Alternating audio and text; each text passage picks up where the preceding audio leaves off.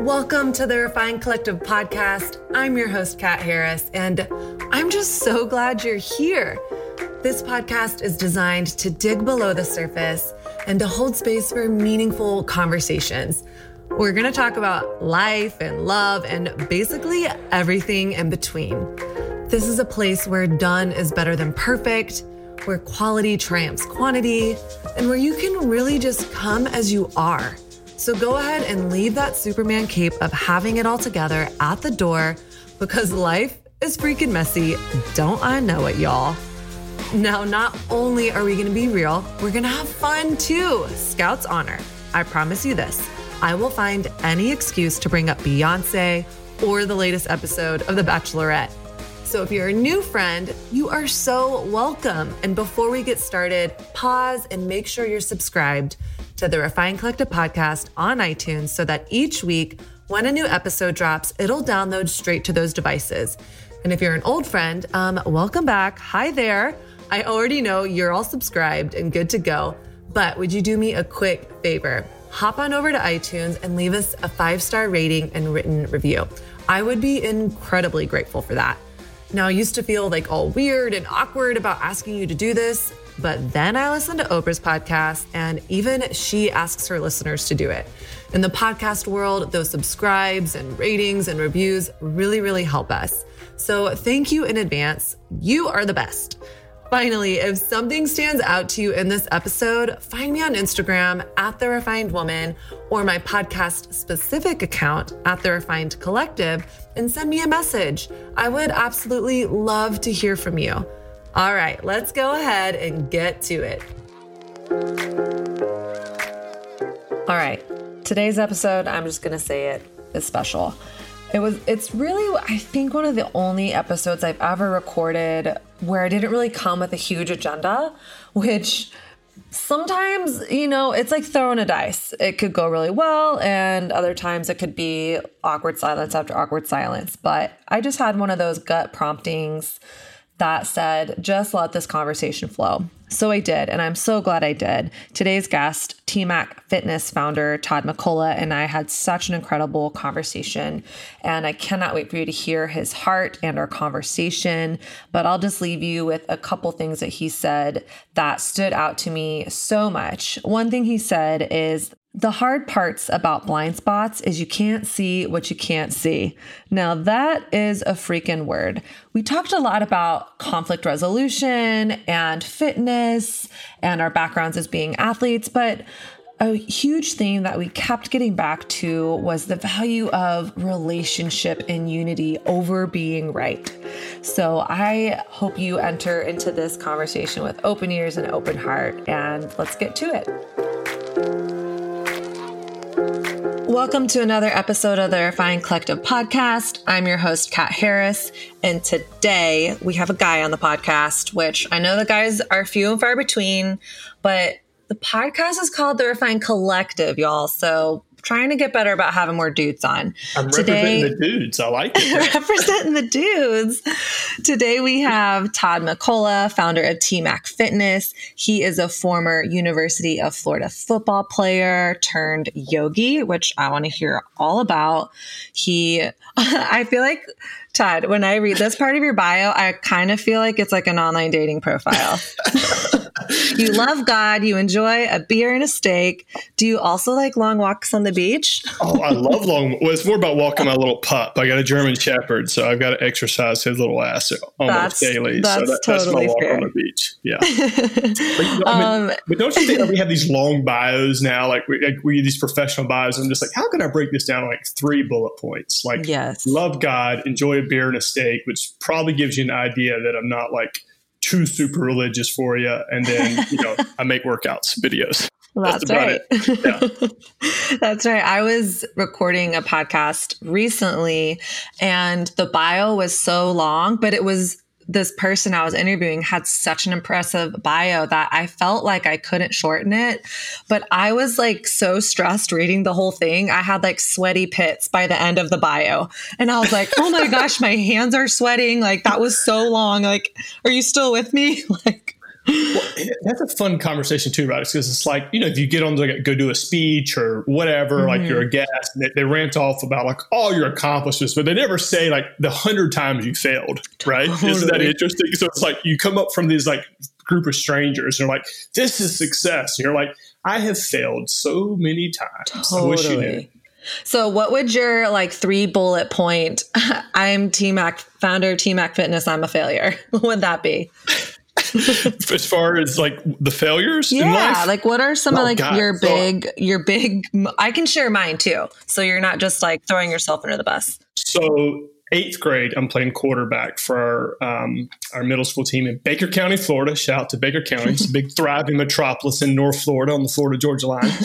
And we're playing Green Cove Springs. And we march down the field, a couple seconds left. We get down inside the 10, and I throw 4 incomplete passes, and we don't win the game. So we were like, oh, that's middle school. But I still remember to this day, like one play that I could have made better probably would have won the game. Oh, man. Went on to, go to this awesome high school, but only won one state championship. We should have won 2 more. Huge disappointments there. Went to University of Florida. We were number 1 in the country. Got upset, finished number 3. I was like one of probably like 18 classes in a row that did, like one of 18 that didn't win an SC championship or a national championship. So like huge failures, starting to, I got fired from Merrill Lynch after football. I was a financial advisor back in the last stock market crashed in 2008. I know, suit and tie. It was a fun time. Wow. In the last market crash, all of us young brokers are dead weight. So we all got fired. T-Mac Fitness been 10 years running now. But I mean, the first 2 years, it was like ramen noodles, that type of thing. So I've tried so many things with T-Mac, and we've got a good thing going now. And, but I think that's one of the things we shared the other day is the many blessings of playing sports is like, there's no time to sit around licking your wounds. Like you get knocked down and you get right back up.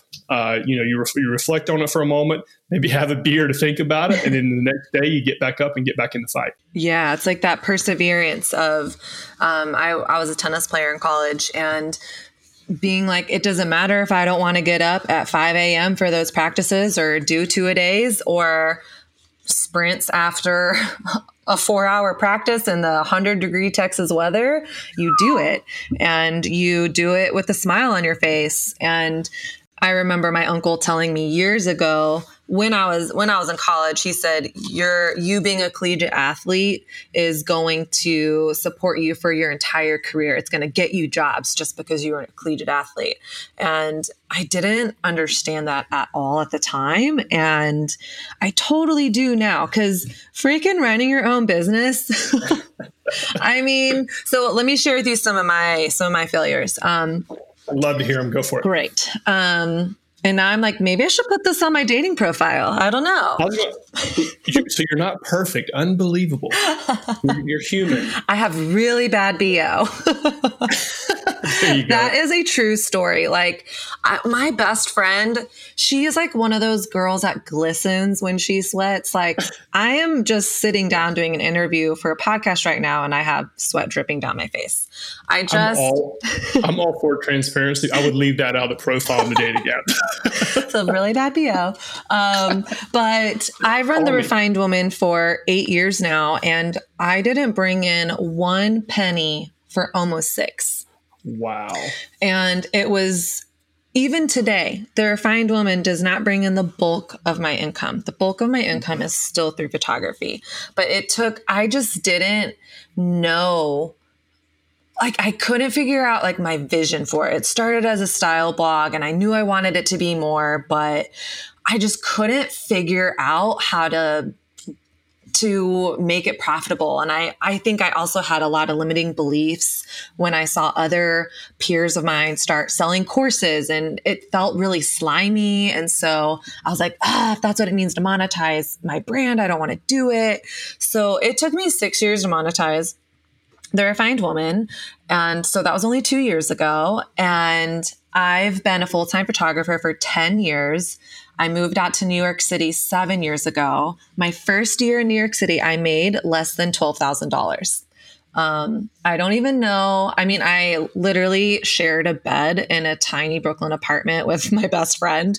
And my entire family was like, we knew it. You're a lesbian. We knew it. I was like, no, she's my best friend.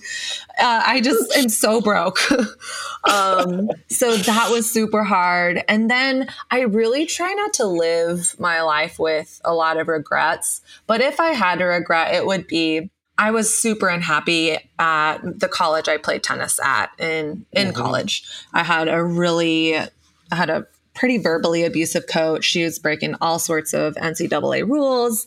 I was injured. I had injury after injury after injury and didn't really I just was hurt all the time, but still playing line one. And for those of you who don't know scholarship stuff for athletic stuff in college, I don't know what it's like now, but I couldn't get released from my scholarship. So I kept trying to transfer schools to go be under different coaching because it was so bad. But in order to do that, your dean of students has to release you from your scholarship or else you have to sit out a year. And so I kept not being able to get released.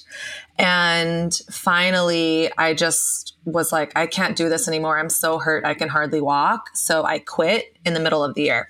And I quit right at the beginning of our season. There were life-size pictures of me plastered all over our university. And I was line one doubles, line one singles, ranked top in the nation. I was team captain. Yeah. And it was one of those 2020 hindsight, I felt like I had to get out of there because it was such a bad situation. And I feel like I know now that just because you know what you're supposed to do, timing is everything. And I burned a lot of bridges. I ruined a lot of relationships.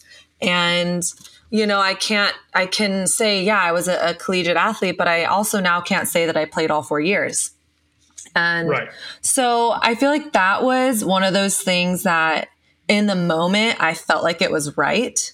But when I look back, it's one of those things in my life where I'm I've forgiven myself for it, but I'm like, man, that was the wrong move. How would you have done it different? Just played the rest of that season? I think I definitely would have played the rest of the season. And here's what happened is I quit and then my coach got fired. Oh, wow. And so I was the fourth or fifth number one player to leave in 2 years. Wow. So there was a problem. That's a sign of a problem. Yeah. So after I left, they brought in this incredible coach. My high school doubles partner transferred from U of A to play for them. And they got a new tennis facility. So it was the year after I left, it turned into this incredible program. And so part of me is well, maybe I needed to be the straw that broke the camel's back to make that happen. But I definitely think if I went back, I would have played the rest of the season. And I think also tried to have more conversations with how much I was hurting. I think one of the mindsets that I learned from athletics that was unhelpful for me, and so much has helped me with athletics, but I learned if you're in pain, you push through it. Yep. No pain, no gain. Yep. And so I think I was really pushed by my coaches to keep playing through pain. And I wish that I had an advocate. And now I know that I can be that advocate for myself to know the difference between, sometimes you just need to suck it up and play. But that push through pain thing really has not served me in my life. I tore my IT band twice in yoga in the last 7 years because I was I need to push through this pain. So I think I would have, I wish I would have had an advocate to say, hey, she's really hurt. Maybe let's take a semester off and reevaluate. Or I wish I could have just said, I actually really am hurting. We need to figure something else out here. Cause I loved tennis, but my body was just falling apart. Well, there's so many great things which you just hit on, right? Is that I think one is, I was thinking about this myself because I dated a volleyball player in college, and you're at the University of Florida. It is probably harder to get a volleyball scholarship at Florida than it is football. I mean, it's the girls there were phenomenal athletes. They were always competing for the national championship as well, and it was interesting to see how these, super talented girls, just the mind games that they were struggling with, and just the body image of like not feeling pretty and not feeling fat, and things that dudes normally don't have a heart that really don't go through. At least I never came across that. And just seeing how that affected their performance. And then on top of it, what you said is, how do you work with someone like a boss or a head coach that's just an ass, right? Like you have to show up every day with a jerk. Yeah. And how do you go about doing that? I think there's a lot of lessons there to take away from that experience. Is like, because sometimes like, a lot of people listening right now, that their boss could be an asshole, right? Like that could but how do you still show up to work in a good mindset, and then, but also at the same time, how do you take care of yourself and move forward, whether that's leaving the team, leaving the company, in the best way forward? There's a lot to unpack there. That's awesome. Yeah. Yeah. And I think, my coach was rough, but I've ruffled feathers since I came out of the womb. I'm like, hello, this elephant in the room. Let's talk about it. Throwing bows. Totally. And I was definitely disrespectful to my coach. I remember one time in particular, she kind of made a deal with us. If we do all of our sprints and calisthenics stuff at 5 a.m. when we did our weight training, then we wouldn't have to do like suicides and stuff post our crazy 4-hour practice in the afternoon. So that was like the deal she made with us. And so that was like the running deal. And then one day she was like, get on the line. And in front of everyone, I was like, you said we didn't have to do this. Why are you making us do this right now? And she was so mad. She left practice. Oh, wow. And everyone was so mad at me. And I was like, what? I thought I was standing up for us. Like, she said we wouldn't have to do that. And so, every opportunity is an opportunity for growth if you choose it to be, like, whether it's like a tough boss or a tough coach or whatever. Like, I definitely was adding fuel to the fire. Well, it sounds like you're a natural leader, and you're fine. I'm just looking at your Instagram. You're fine speaking your voice, regardless of whatever feathers it ruffles. I think the hard part, especially when you're not the boss, you're not the head coach, how do you contain that in a healthy way that moves the team forward? Because you're like you said, you came out throwing bows probably as a kid. Like that's your personality. And people, obviously you've built this amazing community, so people gravitate towards that. But it's also a very challenging thing to show up to work with someone you don't believe in every day. That's tough. Right. And sometimes you just have to do that. Yep. I think millennials, like I am a millennial, we just I want to be passionate about what I'm doing. And I want to constantly be growing or moving up the ladder or whatever. And I think, maybe I'm not one to talk because I run my own business, so I don't technically have a boss anymore, but just learning. I think, so for everyone listening, Todd and I tried to record this a couple days ago and the internet hated us. So this is like round 2. But one thing that you and I were getting into is just this idea of like being in a culture right now that's so polarized, and we have this like algorithm that only shows us kind of what we want to see. So then we are kind of constantly surrounded by an echo chamber, whether it's our friends we are friends with, the church we go to, the politics we subscribe to, our social media feeds. And something that I'm just so interested in leaning more into is like, what's the goal in life? Is the goal to be conflict free? Or is it to have unity? And I'm not saying like brush conflict under the rug, but it seems like as soon as conflict comes, it's like, let's leave. Right. Or if I have conflict with my boss, if I have conflict with the person I'm dating, if I have conflict in friendship, it needs to end. But I just am like, is that like, I think maybe that's why we're in such a polarized place, because we're not willing to say, hey, I disagree with you. Let's work on this, but I still see you, value your humanity. What are your thoughts on that? Well, there's a lot there. There's a lot of great stuff, right? So for those who listen to my background, I grew up, like I said, in North Florida, and then spent, basically a decade out in California. So I got a chance to come from the rural South, where it's as country as it gets. Like I said, it's, Friday night football and Jesus on Sunday. That's kind of the culture. You either get really good at hunting and fishing or football. And I chose football. And then, so like my town, let's just say like the previous election, like my town voted probably 96% Trump or so, 97% Trump. And then I was in California during the election and it was like 90-something% Hillary, right? So I had the advantage of going back home and knowing my, friends and family and how good-hearted people they are there. And then I also had the benefit that they didn't have of living 10 years in the West Coast and having great friends that became like family out there. And I would watch how my friends on the West Coast would watch CNN. And that was the daily news. I cut the cable a couple of years ago because of this, actually. And it's been the best thing ever. But I would watch my friends, they'd watch CNN. My brother's a police officer. My dad was a cop. My uncle was a cop. All of our friends are cops, firefighters, kind of the, blue collar America. And I would watch on CNN. It was like every white cop seemed like it was shooting a black person. That was like the daily news. Mm-hmm.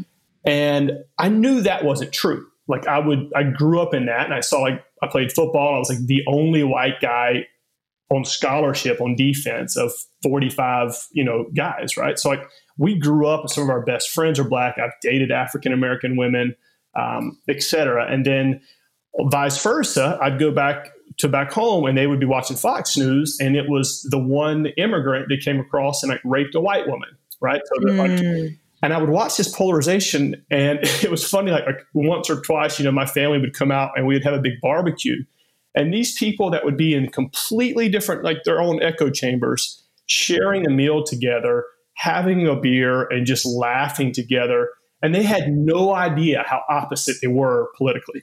Yeah. Or even religion-wise. And I thought it was such a beautiful thing.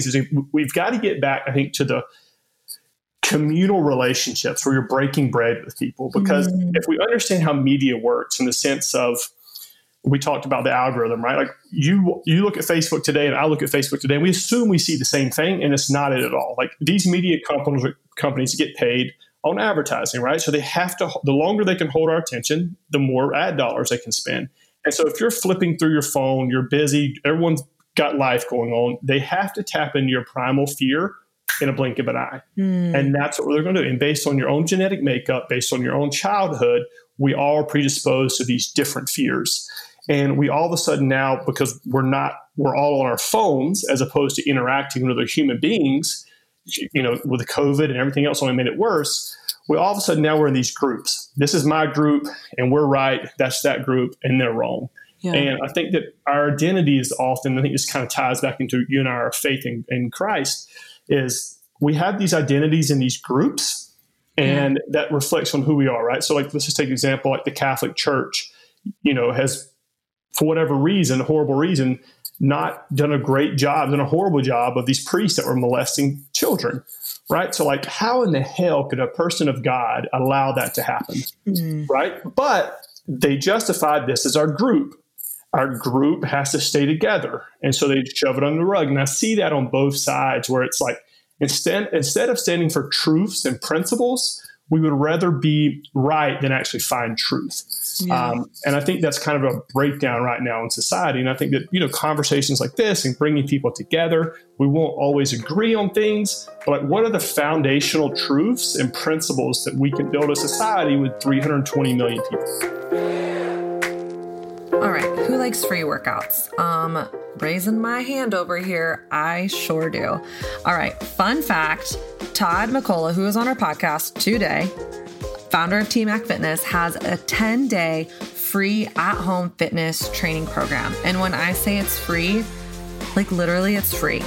Each of the 10-day workouts are 20-minute workouts, no equipment required, so there's no excuses.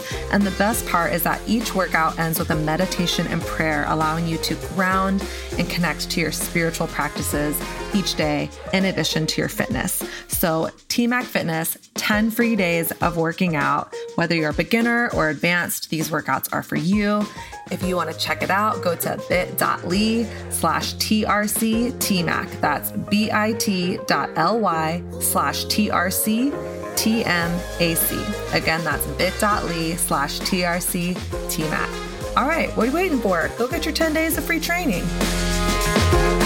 You hit on something like really interesting is like taking the mask away from social media. And it's so easy to, I am more apt to say something like way more sharp. I think I can be kind of sharp tongued anyways, but online it's so easy to just say something sharp. When like I was reading, Carl Lentz is the pastor of Hillsong Church here in New York City. And is that the guy with the glasses and wears like a leather jacket sometimes? Yeah, it is. I watched. I went with our buddy Adam Cobb today. He was awesome. Yeah, Adam. Such a charismatic guy.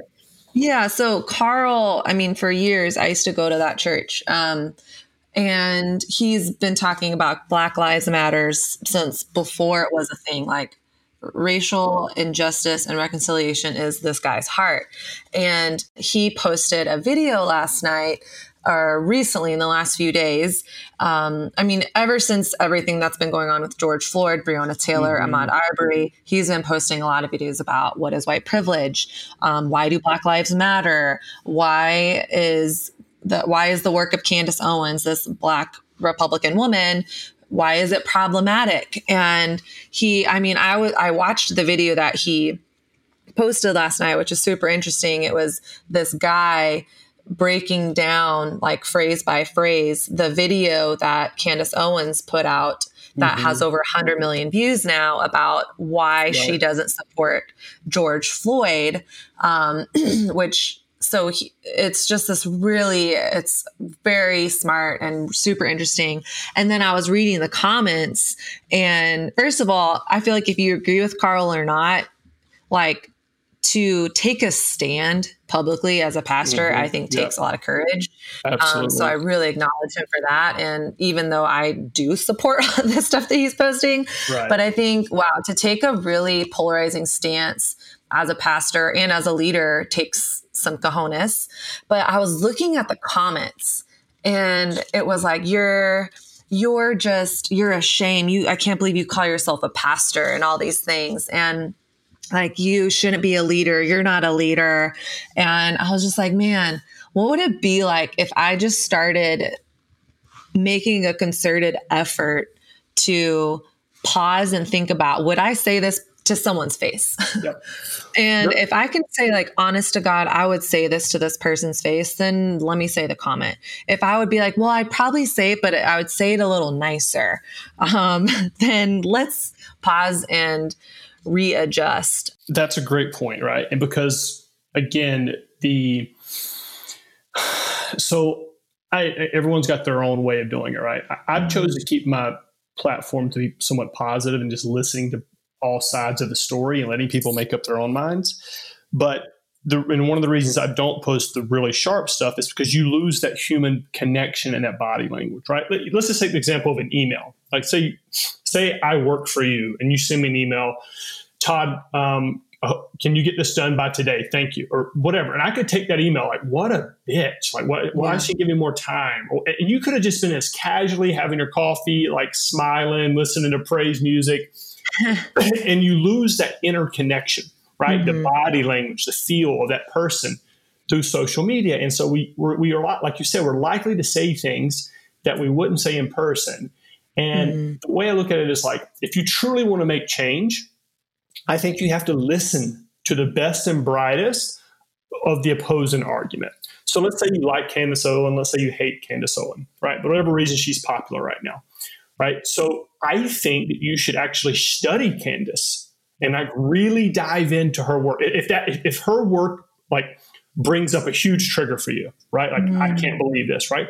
I think you should be watching 3 times more of that type of content than stuff you agree with. And the same on the other side, right? Like I shared with you the other day that, like, I believe in God, but I try to listen to Sam Harris all the time, who is a brilliant, unbelievable atheist, right? And I really dive into Sam Harris's work because it makes me go back and pull apart.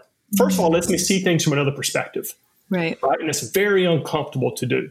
But it makes me go back and dig into my faith. Why do I believe this? Do I believe this just because I read it in the Bible? What makes that true? Is it more likely I was growing up in the South in this culture that I found Jesus and not Muhammad? Like, why did this happen? And really peeling back the layers. And I feel like right now it's such a lazy thing for us to do. And just not, I don't see it heroic at all, the whole social media thing, as opposed to, hey, can I just grab a cup of coffee and just listen to your story? Yeah. I saw you post this the other day about Candace Owen. I don't understand. I just want to hear your story. Yeah. And don't go with the agenda of convincing them. None of that. Just listen to their story. People want to share their story. And then when you understand their story, then you start to see things a little bit through their lens, so to speak. And then hopefully during the course of that, you can come to her like, you know what? We completely disagree with that, but that Kat's an awesome girl. I could get down with that. Yeah. I could support her in this. And I think that we have to get back to those communal relationships, whether that's your church, whether that's your gym, your sports team, whatever that is. But I think it's so important now. And then I'll segue away to this. And, if you're a believer in God, we are called to help those that are suppressed. Mm-hmm. Right? Race is completely like whatever 200 years from now, it may be a different race or maybe another issue, right? As a believer in God, we are called to help those in need, right? But I also believe that we should stand in truth. And it's really difficult when you peel back, like what is true today versus what's going to be true 200, 300, 400 years from now, and getting to these foundational principles, because we are wired differently. And getting, like I said, 320 something million people together that believe exactly the same thing isn't going to happen. But there's foundational principles that I think that we can come to that we can help build a better society. And what would you say would be like a few of those like core things for you that you think, man, if we could, and let's just make it personal, if I could get this right, or if I could really lean into XYZ, I would make my world a better place, my sphere of influence? Great question. One, I think, let's just see, way to put me on the spot here. Okay, this is what I've been trying to unpack. Like, what are things? So I would say one, and you may agree or disagree, and I'm open to your comments on this. I think we should always judge the individual, not the group they're associated with. Meaning that I think that's a statement that'll be true now and also true 400 years from now, right? So, for example, if you saw an armed robbery in your neighborhood and it was a black suspect who did this, you shouldn't judge a black individual to be a theft or, a thief because a black person robbed someone in your neighborhood, right? That is a child of God, just like you are. We should not judge the group. Now, on the flip side of that, which I think a lot of people are struggling for on the kind of the coast, so to speak, is you have to understand that cops have millions of interactions a year. And this thing that happened to George Floyd is awful. I mean, I've had conversations with my brother and other police officers who they've even said, look, if it's even gray most of the time, I'm going to take the side of a cop. This isn't even gray. This is horrible. That guy is a disgrace to the badge, right? I've heard that over and over and over again in conversations with police officers. So can we hold that individual accountable and not all cops? So, for example, a little while back in one of the previous issues took place a couple months back, my brother, who's a police officer, gets called into a domestic violence situation. A man's beating a woman, so to speak. She's screaming in there. None of the community's helping her, right? And he's going in there. He's got a wife and kid to go home to. He's going into a hostile situation. He pulls his cop car into the community, and they're throwing food and liquor bottles at his car as a woman's getting beat upstairs. Right? So like that's the situation. Like, we have to judge the individual, not the group, as hard as that may be. And I think that that's a principle that we can take place, and that'll be true now versus a few hundred years from now. So that's just one that comes to mind. So I hear that, and I have a little bit of pushback to it. Go for it. I love and. And's a great thing to say. I love and. As opposed to is. I feel like society is making us choose like it's got to be one way or the other way. And's a great segue to do it. Yeah, it doesn't. Most things in life aren't either or. Correct. It's a both and. So because I think you're right. I mean, it's like if I have one interaction if I'm like, oh man, at my gym, personal trainers are slimy. Yep. Because they're always trying to work the system, always trying to get me to hire them. And like, I don't want to, because I've had, let's say, I've even had like 5 of those similar experiences. That doesn't mean that all trainers, that's going to be that experience. And definitely we cannot put our experience with one person and generalize that to an entire race, to an entire group, to an entire country. However, I think even the Bible talks about this. There's individual sin, and then there's also corporate sin. And whereas so in America, the structures and systems in place from day one in America have been set up corporately by groups of people to oppress Black people, people of color, and Indigenous people. Christopher Columbus was a rapist, and he and his people performed genocide on the Indigenous people of America.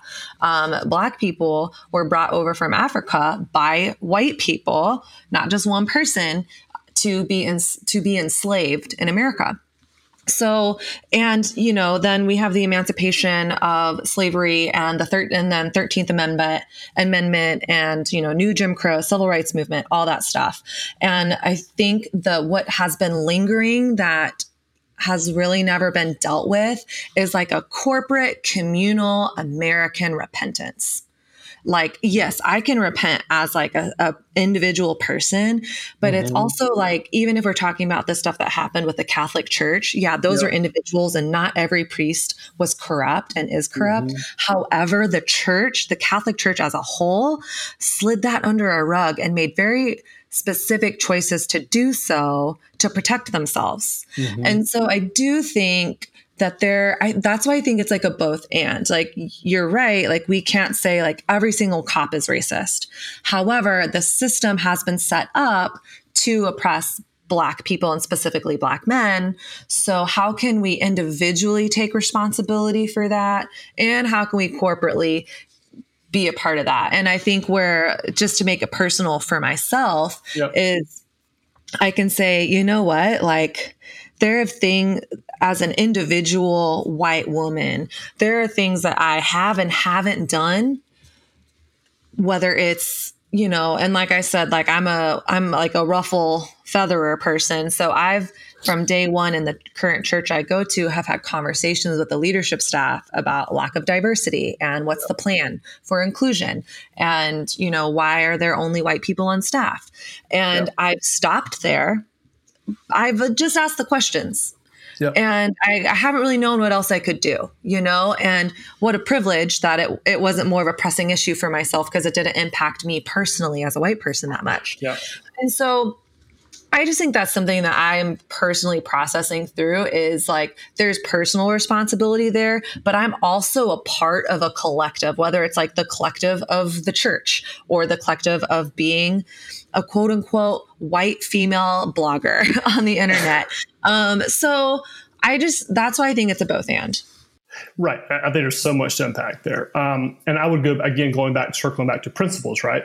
So if we think again at the beginning of this country in the Declaration of Independence, that we hold these truths to be self-evident, that all men are created equal, that they're all endowed by their Creator with certain unalienable rights, that among these are life, liberty, and the pursuit of happiness. So I would say that as a country, we failed right from the start of upholding that principle. Right. I think that's a principle that the majority of Americans, if not all Americans, can get behind. Right. But we failed to do that. Right. And I think there is definitely an acknowledgement of that has to take place. Right. 100%. As far as that goes. Now, I would guess for a more fun conversation, you would have to. The hard part about blind spots, right, is you can't see what you can't see. Right. So what I've been doing in the last couple of weeks is just having conversations with my brothers and sisters that are Black, hearing their stories, and their interactions with cops have been different than mine for the most part. Like I was talking to a trainer in Nashville, a buddy of mine, GQ, awesome looking Black dude. And, he was in a neighborhood, like a white, wealthy neighborhood, training a client, and a cop stopped him and asked him what he was doing there. He's like, dude, I'm dressed like a trainer. I'm just leaving my client's house. And the cop kept kind of like pestering him a little bit. And this client came out and was like, hey, what's going on? And the cop really couldn't give an answer. And then he went back a couple of days later, and the cop was waiting for him there at the same time. Wow. I have never had that experience. Yeah. I have trained in the nicest neighborhoods in LA, and I have never had that experience. So to hear that's powerful, right? And to empathize. And I think going back to like, your faith, if you believe that we're all brothers and sisters, right, then you should look out for those that are being treated poorly, right? Like you should stand up for that if you have the opportunity to. I think where it gets interesting that when you do this is if we're going, my biggest fear is that if the goal is that we lose sight of the goal and try to be right, meaning that if we're going to build a better society, whether we like it or not, the majority of people in this country are white. And when you attack police officers, you're not just attacking one of the largest unions, but police officers. You're attacking also one of the biggest unions and teachers. And what I mean by that is, who do you think most cops are married to? Teachers and nurses. Huge part of our society. So now that if they feel that they have made their husband and the father of their kids' lives more dangerous, they may be they could have been an ally in helping improve society. And then now it goes Blue Lives Matter, right? And so if I get like that raha moment of us jumping on anti-Candace or pro-Candace, whatever that may be, but strategically, if we're serious about building a better America, we have to find common ground. And I think that comes down from simply having conversations with people who think different, look different, and believe different. Yeah, I mean, I would agree with that. And I think the theme that I'm hearing arising is the price we pay for being right. Yeah. And I remember, so I am an ENFJ on the Myers-Briggs. Okay. And that means I'm like, jump now, fear later. My decision making is very black and white. Yeah. And I remember being in an emotional intelligence workshop a few years ago, and it's kind of like Tony Robbins-esque, and everyone's in a room and one person out of the audience is being publicly coached. Yep. And it's the CEO, this man, and he super successful, millionaire, yet just miserable in his life.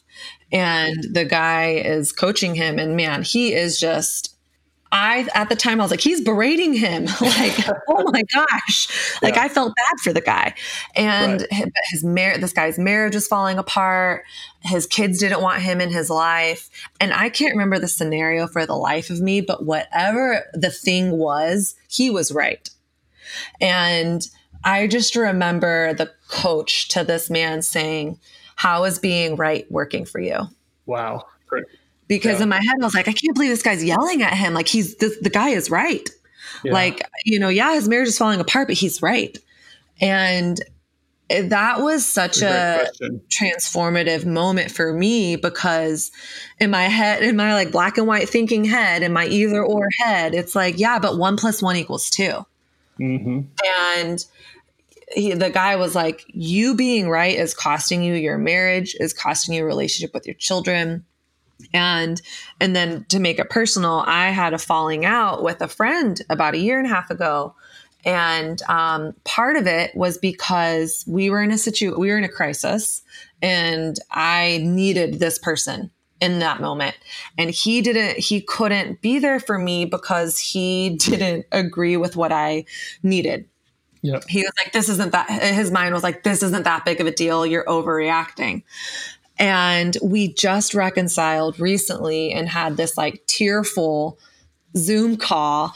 And he was like, man, like, I wish I would have, like, he's like, I couldn't be there for you in that moment because I couldn't empathize with you because I thought I was right. Right.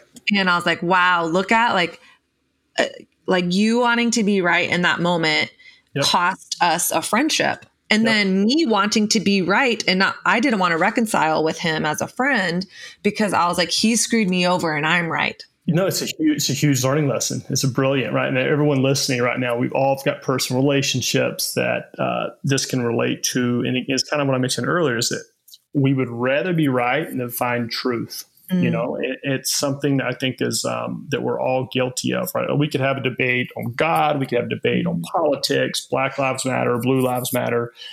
And when I watch this go on online, it's people would rather be right than actually listening and learn. And in the process, and that's, again, going back to your faith of humility, right? How hard is it in today's society to simply listen? I mean, like, look, you brought up the Candace Owen girl earlier. How hard would it be for you to watch, let's say, 30 minutes of her videos tonight and not reply, and then when you feel that thing that's uncomfortable, ask yourself, why is that uncomfortable? Totally. And dive into that why. And you, during the process, you may actually be able to strengthen your position, or you may learn something new. Yeah. I don't know. Yeah. But I think that it's learning to listen and going back to, again, for being believers in Christ and humbly serving those that are, who are being left out, not having a voice. That's 100% what we should do. But I think learning to listen is also a part of being a believer, because we are so convinced right now that we are right. And whether, let's just say that you are right, 120 something other million Americans think differently. Yeah. And if that's just not a good recipe for a successful country. Or there's just a one-on-one relationship. No, not at all. So in response to that challenge, so I will take you up on that challenge. I will watch 30 minutes of Candace on video. I've never watched 30 minutes of Candace. Well, how about we both do it and report back to each other? Okay. So that even as you said that, like, I started to cringe because I felt like, that would be really hard. I would honestly just want to take notes the whole time about how I can't believe what this person is saying. And trying to prove her wrong, right? Right. But just like an athlete, that's that growth. That's that uncomfortable. It's willing to be uncomfortable, right? That you do that, because it's much easier for you to watch someone that believes the same position as you. It's much easier because it feels good. It's validation that you're right. 2020 is in full swing, and I don't know about you, but I am here for it. I'm also here, human to human, to ask you for support. Help me, friend, to help you. The Refine Collective podcast is one of my most favorite projects that I have ever worked on in my career, but it is definitely a labor of love. We have quite a bit of hard costs each month, from software and subscription services, to my team who edit and produce the episodes, to licensing music and running logistics for all things Refined Collective. Now, because of that, I want to invite you, yes, you, to join our Patreon community. Patreon is this incredible platform that helps listeners financially support their favorite podcasts. You can support the Refined Collective podcast for as little as $5 a month. And we made a bunch of fun different tiers that are jam-packed with free goodies and VIP access to our newest content. And you will be notified before anyone else about our upcoming live events. I'll also be going to you first to find out what questions you want answered and what topics you want covered moving forward. So in the midst of a wild year, I want to ask you, friend, if you'd be willing to link arms with my team and me in sharing some of the load and helping make the Refine Collective podcast the best it can possibly be. So if you want to learn more or sign up today, head on over to patreon.com/The Refine Collective. Again, that's Patreon, patreon.com/The Refine Collective. Thank you so much for being a part of this community. Right. But what I keep going back to personally is, does Jesus love the person I hate? Mm-hmm. Like, Jesus, if God is real and like Jesus is real and that whole thing, did Jesus just come to live and die for people that I support? Not at all. That are woke? Right. Or does God also love the person that is a bigot? Yeah. And that is a white supremacist? Does God love those people? Yeah. Does God love people who kill people? And I would say, like, what my faith says is yes, but like my body is like, no, justice. Right, of course. And I think I just keep asking myself that question. I don't want to name any more names, but when I am like, wow, like this person in politics or this person on the internet, like I seriously want to like punch this person. I'm like, okay, like, does God love that person? Right. And God does. And so I think it's, for me, it's for whatever reason, my heart has always been for the person that is different than me. Mm-hmm.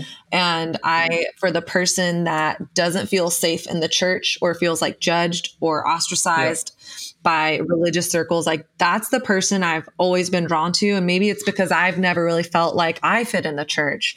And I have the hardest time having grace and space for other Christians. I'm like, one strike, you're out. Like, you're judgmental. I don't want to be around you. Or you voted for that person. Like, I don't think I can be around you. But like, what is it to build a bridge? Just like we're saying, or just like you're saying, of connection and listening.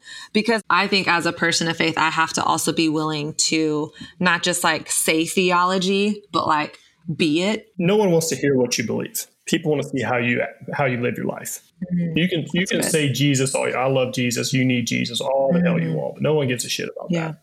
But when that person who, like, again, looks different, believes different, can you show compassion and love for them? Because when you do that, that's different. Like, that is different. What is about that person? What is about Kat why can she do that? Why can she sit down and have a cup of coffee with that effing bigot? How can she do that? That's different. You know, I think that's a big missing thing in today's society. I didn't ask you any of the questions that I have. These are fun conversations. No problem. How do you feel about doing a little speed round? Okay, go for it. Speed round.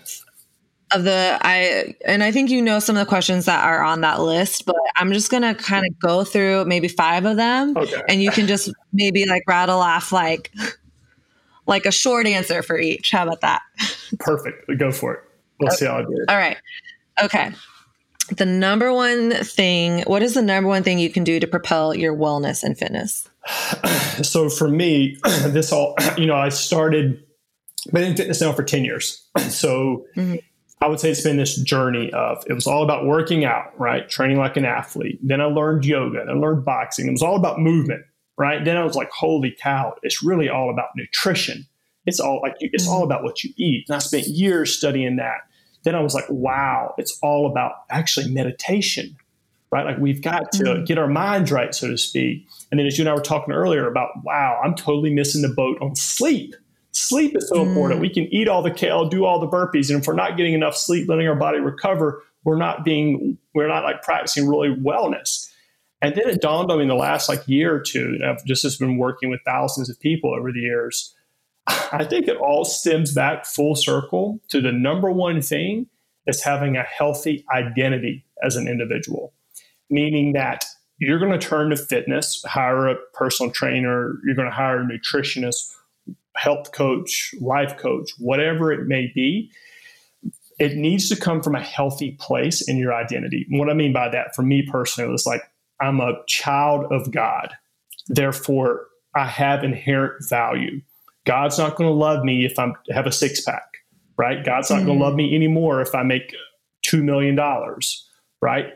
There's nothing I can do to deserve that love. Now, I've been given these gifts from God, and then I want to then go take these gifts and give it out to others. So to do that, I need to work out in the morning. I need to meditate and pray. I need to get my mind right. I need to eat healthy food. I need to get a good night's sleep, because then I can use my gifts to go be of service. Now, that is how I think you build a healthy lifestyle. If you just go into it for wanting to get the 6-pack or lose whatever weight, that's fine, and you'll ride this roller coaster of wellness most likely the rest of your life. But if you can come to that deep why and that healthy meaning in who you are, I think that is that is to me the missing piece in the wellness conversation. That's so good. And I love the quote, God's not going to love me anymore if I have a 6-pack. That's so good. Okay. Next one. GQ magazine will though. That's right. Yeah, that's right. That's right. Okay. Is alcohol good or bad in your fitness? I think it all depends on the individual. You know, I'll break down, like, for me personally, I look forward to having a glass of wine or some tequila on the rocks with a friend on Friday and Saturdays. I try, for the most part, unless I'm sharing a meal with a friend, to sustain from alcohol Sunday through Thursday. Fridays, Saturdays, I usually try to have a meal with a friend, and I'll have a glass of tequila or two. I enjoy that. I think that alcohol is a great way for us to bring together, break bread. Now, granted, like, I'll have one or two, right? And I'm a decent sized guy. Like, I'm 6'5", 215. So, like, one or two is not going to affect me a whole lot. Do I think it's fine? Tons of studies on people had a glass of wine a night and live healthy lives. Absolutely. I think there's some people that have a history with alcoholism in their family. And I actually have that as well, that you have to be very mindful of that. Alcohol, sustaining from it completely may be the best thing for you. I don't go into, like, a right or wrong answer. I think it can be part of a healthy part of your wellness with friends. But you obviously need to be careful of that. Yeah, for sure. And why tequila? Or is that just like, oh, I like the taste, or like more? I mean, I grew up on Miller Lite, so it's come a long way. I just found over the years, for me personally, like, the darker liquors seem to have a little bit more sugar, a little bit more of a hangover, and a good quality tequila. Like I said, I'll have a glass or two on Fridays and Saturday nights. On the rocks seems to sit well with my system. A glass of wine could do the same, probably. I think that beer often, I love a good beer and a steak, and I'll have that occasionally as well. But a couple of beers, like, kind of bloats me and most people. Yeah. And so the tequila, to me, for whatever reason, that most folks I've worked with, seems like it's something that they look forward to on a Friday and Saturday to enjoy, and they've had their one or two and they're good to go. Yeah. Okay. Final question. It's also really hard for me not to, like, engage and have a dialogue. Okay. So this will be our final question. How is physical fitness a manifestation of your spiritual life? How is physical fitness a manifestation of your spiritual life? Okay. Well, I think, kind of going back to, again, that idea that we are all given gifts. And I think it's our job and we'll wrap this all up, to serve our brothers and sisters. That's our African-American brothers and sisters. That's our COP brothers and sisters. That's to serve humanity as all children of God. Fitness is simply a tool, right? It's a mindset that we can give our best each day to our communities and our loved ones. And one thing I always say for folks is, when I work with clients, is try to move your body and connect to your spiritual practice first thing every day, before you turn on social media, before you check your emails, so you can prime yourself for positivity. And I think we have a personal responsibility to give our best each and every day to our loved ones and our community. And to do that, fitness is simply a tool to do that. So good. When you say that, it reminds me of one of my life coaches used to say to me, how you show up for one thing is how you show up for everything. Yep. And even when I was, like, super into the yoga community for years here in New York, I remember feeling like, man, I better be spending as much time with God as I am on my mat. Yep. And because I felt, to me, like, moving my body is like worship with God. I feel like so connected to God when I am, like, sweating and working out. And a lot of my friends are like, what is wrong with you? Why are you torturing yourself? Why do you work out so much? And I literally, for me, that is my time with God.